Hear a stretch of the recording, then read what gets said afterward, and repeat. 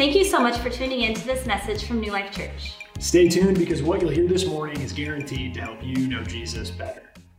What we've been doing this past month is we've been looking at this idea of light and the idea really that God is light. That in the Gospel of John, talking of God, it says that he is light and in him there is no darkness at all. And then as Jesus came into the world, he came as light. And as you think about the idea of light, I just started thinking about it even more and how light, the idea, the concept of light, that there is this element that comes with it that makes us feel protected. Like I bet there's some kids in the room, right, and you do something. Maybe it's your closet light and you leave that on. I know that when I was a kid, one of the things I would do is I would leave the TV on mute in my room, and that was how I would go to sleep because there's something about the light being on that made me feel protected. Which is kind of funny if you think about it because the darkness is nothing. And really, what does light do? But it gives us this sense of feeling protected. Even adults do something with light. And what adults will do is when they go on vacation, they'll pick a couple lights or lamps strategically in their house, and they'll turn them on in hopes of deterring bad guys from coming in and breaking in, right? They post on the internet they're gone, but the lamps will be the thing that protect them from the bad guy. But there's something about light, right? Like that light has this thing about it that makes us feel safe. That light has this thing about it that makes us feel secure. When the truth is, the light in those settings is just light. But God, as he comes into this world, he comes as light. And in coming, he protects us from what we really need to be protected from. And so what we're going to do is we're going to look at one of the really popular Christmas stories in Luke's gospel this evening. And as we look at it, I find it very interesting that as God communicates the story of the birth of his son, that he uses light to communicate the story. This is in Luke's gospel. We'll pick up in verse 8. At this point, Jesus has already been born. There are shepherds out in the field. And this is the message that comes to the shepherds. It says, and in the same region there were shepherds out in the field, keeping watch over their flock by night. And an angel of the Lord appeared to them, and the glory of the Lord shone around them. That he came as light. And they were filled with great fear. You know why they were afraid? Because angels are terrifying. And the angel said to them, "Fear not, for behold, I bring you good news of great joy. That will be for all the people. For unto you this day, in the city of David, a Savior is born, who is Christ the Lord. And this will be a sign for you. You will find a baby wrapped in swaddling cloths and lying in a manger." And suddenly there was with the angel a multitude of the heavenly hosts praising God, saying, "Glory to God in the highest, and on earth peace among those with whom he is pleased." When the angels went away from them and went into heaven, the shepherds said to one another, "Let us go to Bethlehem and see this thing that had happened, which the Lord has made known to us." And they went with haste and found Mary and Joseph and the baby lying in the manger. And when they saw it, they made known the saying that had been told them concerning the child.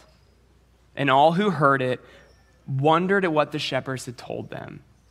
But Mary treasured up all these things, pondering them in her heart. And the shepherds returned, glorifying and praising God for all they had seen and heard as it had been told to them. The angel shows up as light and brings them a message that is meant to give them joy. And for the sake of time tonight, I just want to zero in on that message. And you see it here in verses 10 and 11, and this is it. The angel showed around them, they were filled with great fear, and the angel said to them, "Fear not, For behold, I bring you good news of great joy that will be for all the people. For unto you this day in the city of David is born a Savior, who is Christ the Lord. I want to give you just 3 quick reasons this evening why this is a message that brings us joy. That why the birth of Jesus is something that as he comes into the world, he comes to bring us joy. And the first thing is it's good news. That it is good news. What does he say? He says, I come to bring you good news. And why is it good news? The reason why it's good news is because we are all really, really bad. And really, really bad people need really, really good news. I mean, just think about it. Okay, so we got kids in the room here, and this is a safe place, unless it's not. And this is, okay, so isn't it weird, kids? Okay? Isn't it weird how your siblings can do things that make you so mad? Things that wouldn't, if another person did it to you, you'd be like, oh, what's the big deal? But the second your sibling does it, you would define your house and your attitude as threat level midnight. What is it about that? There's something about it. It's man, we get really mad. Or think of it this way, just for the adults. Because all the adults get along really well with their siblings. So, for adults, what happens? Okay, so in the moments in your life when you do something that you shouldn't do, what do? Well, you probably do one of 2 things. One, you probably try to come up with a reason why it wasn't that bad. And then when you can't come up with a reason why it wasn't that bad, what do? You hide it. You hope that no one finds out this thing that you did. I mean, even just think of this room, okay? Think of how many secrets are in this room of things that we would be horrified if people found out. Merry Christmas. That's true. But Jesus came into the world. It's good news because we're all really, really bad. I mean, think of what we know about people. Why would anyone come? Why would he come? Because he wants to bring good news. And here's the beauty of the story. It's news. It's happened. It's been done. That he walked out of heaven to bring us this news that we desperately needed. It's that it doesn't really matter how bad you are. It doesn't really matter the things that you're hiding. It doesn't really matter the things that you would hate for anyone to find out, that Jesus Christ came into the world to save you. And in saving you, he came to give you a message of hope, so you see good news. The second part that we see here that should bring us joy at Christmas it's simple, but it's this idea that a child was born. That when you think about the Christmas story, that it and all that was kind of wrapped up in baby Jesus, it's kind of crazy that God would put all of that in a baby, right? Okay, so I just, one of the things I like to imagine is what it would have been like to hold baby Jesus. This is what Paul says about Jesus in Colossians chapter 1. He says this, he says, for by him all things were created in heaven and on earth, visible and invisible, whether thrones or dominions or rulers or authorities, all things were created through him and for him. Can you imagine what it would have been like to hold that in your hands? Just think of how vulnerable God had to make himself to come in the form of a baby that could be held. We had the privilege yesterday of being able to go and meet Chelsea and Ryan, our youth pastors. They had a baby. Actually, Chelsea had the baby. Ryan was there. And this baby was born, little baby Jace. And I had the privilege of holding this little guy. And okay, he's super adorable. Oh man, you guys are gonna love it when they come back and you meet him. But here's what I'll say, like, there's not a lot that kid can do, okay? I was talking to him and I was like, hey, so what is your opinion on like Paul? He had nothing he couldn't even talk. I was talking to Ryan and I'm like, so what kind of chores are you gonna have this kid do? He's like, the baby can't even walk. There's nothing that the kid can do. Like every single thing. And then like I'm sitting there holding this kid, okay? And it's like the first time, and I'm like the pastor of the church that their parents go to. And I could feel him poop on me. Like, I was like, what is that? Like, I mean, how rude is that? Like, this is a baby. Okay, like, and we think about it, okay, Jesus, he was cute, and and there's that song where it says, no crying you made. Like, it's not really true, though. Like, he was a baby. So, like, he was fully God, a baby. And so he would have had to be incredibly vulnerable and subject himself to things that God wouldn't have to subject himself to. Like he could have come in a different form, but he had to come as a human. He had to come and live the life that none of us could live. That it's such good news that a child was born. There's this guy, he's a church father, his name's Gregory, and he said this.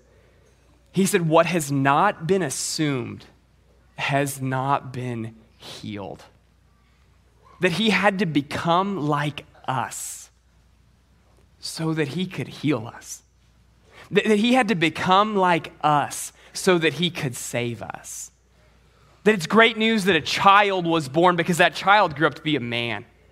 And that man lived a life that was perfect in every single way. And the beauty of the life that he lived is that when you put your faith in him, you get credit for the life that he lived, and you get to avoid the death that he died.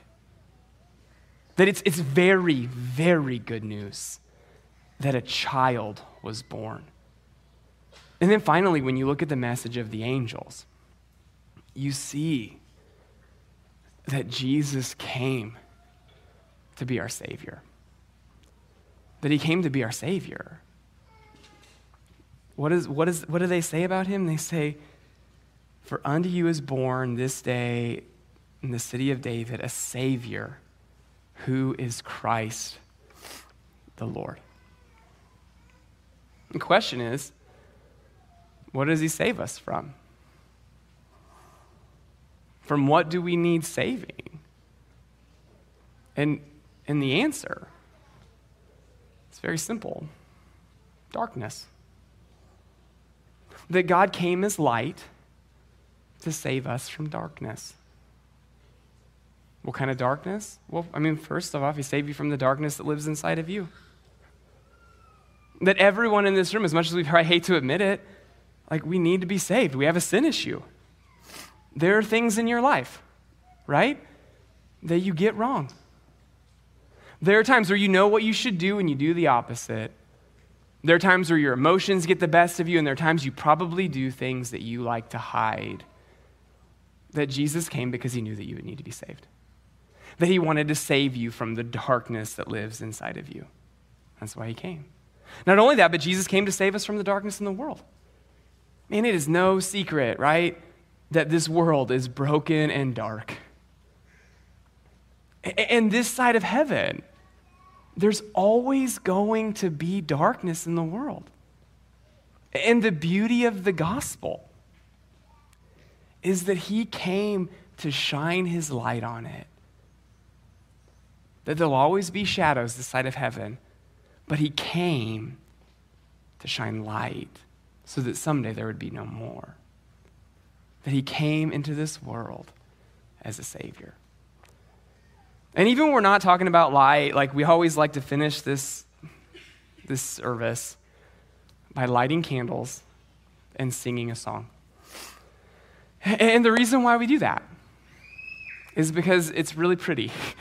And not only is it really pretty, it's a reminder to each of us that Jesus Christ is the light of the world, and that his light is strong enough to push the darkness back. And as we sing a song together with these lights in front of us, it is our hope and prayer that you would remember and realize the light that lives inside of you. And that as you go into this world, as you celebrate this season, that you would remember that God became light to push out the darkness. So what I'm going to do is I'm going to pray, and as I pray, the people who are going to light the candles are going to get in place. I'm just going to pray, really a prayer of blessing and a prayer that that we would remember the light. Would you pray with me this evening? Heavenly Father, we come to you, and God, we're thankful that you are the light of the world. God, we are thankful that your light pushes the darkness back. And so God, as we come here this evening, I pray that you would remind us all of the power of your light.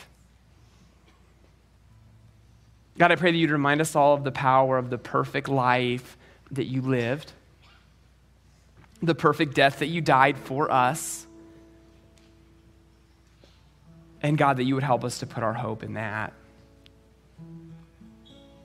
God, I think of this Christmas, and I think there's probably nothing more that you would want than for us to double down on our hope in you, God.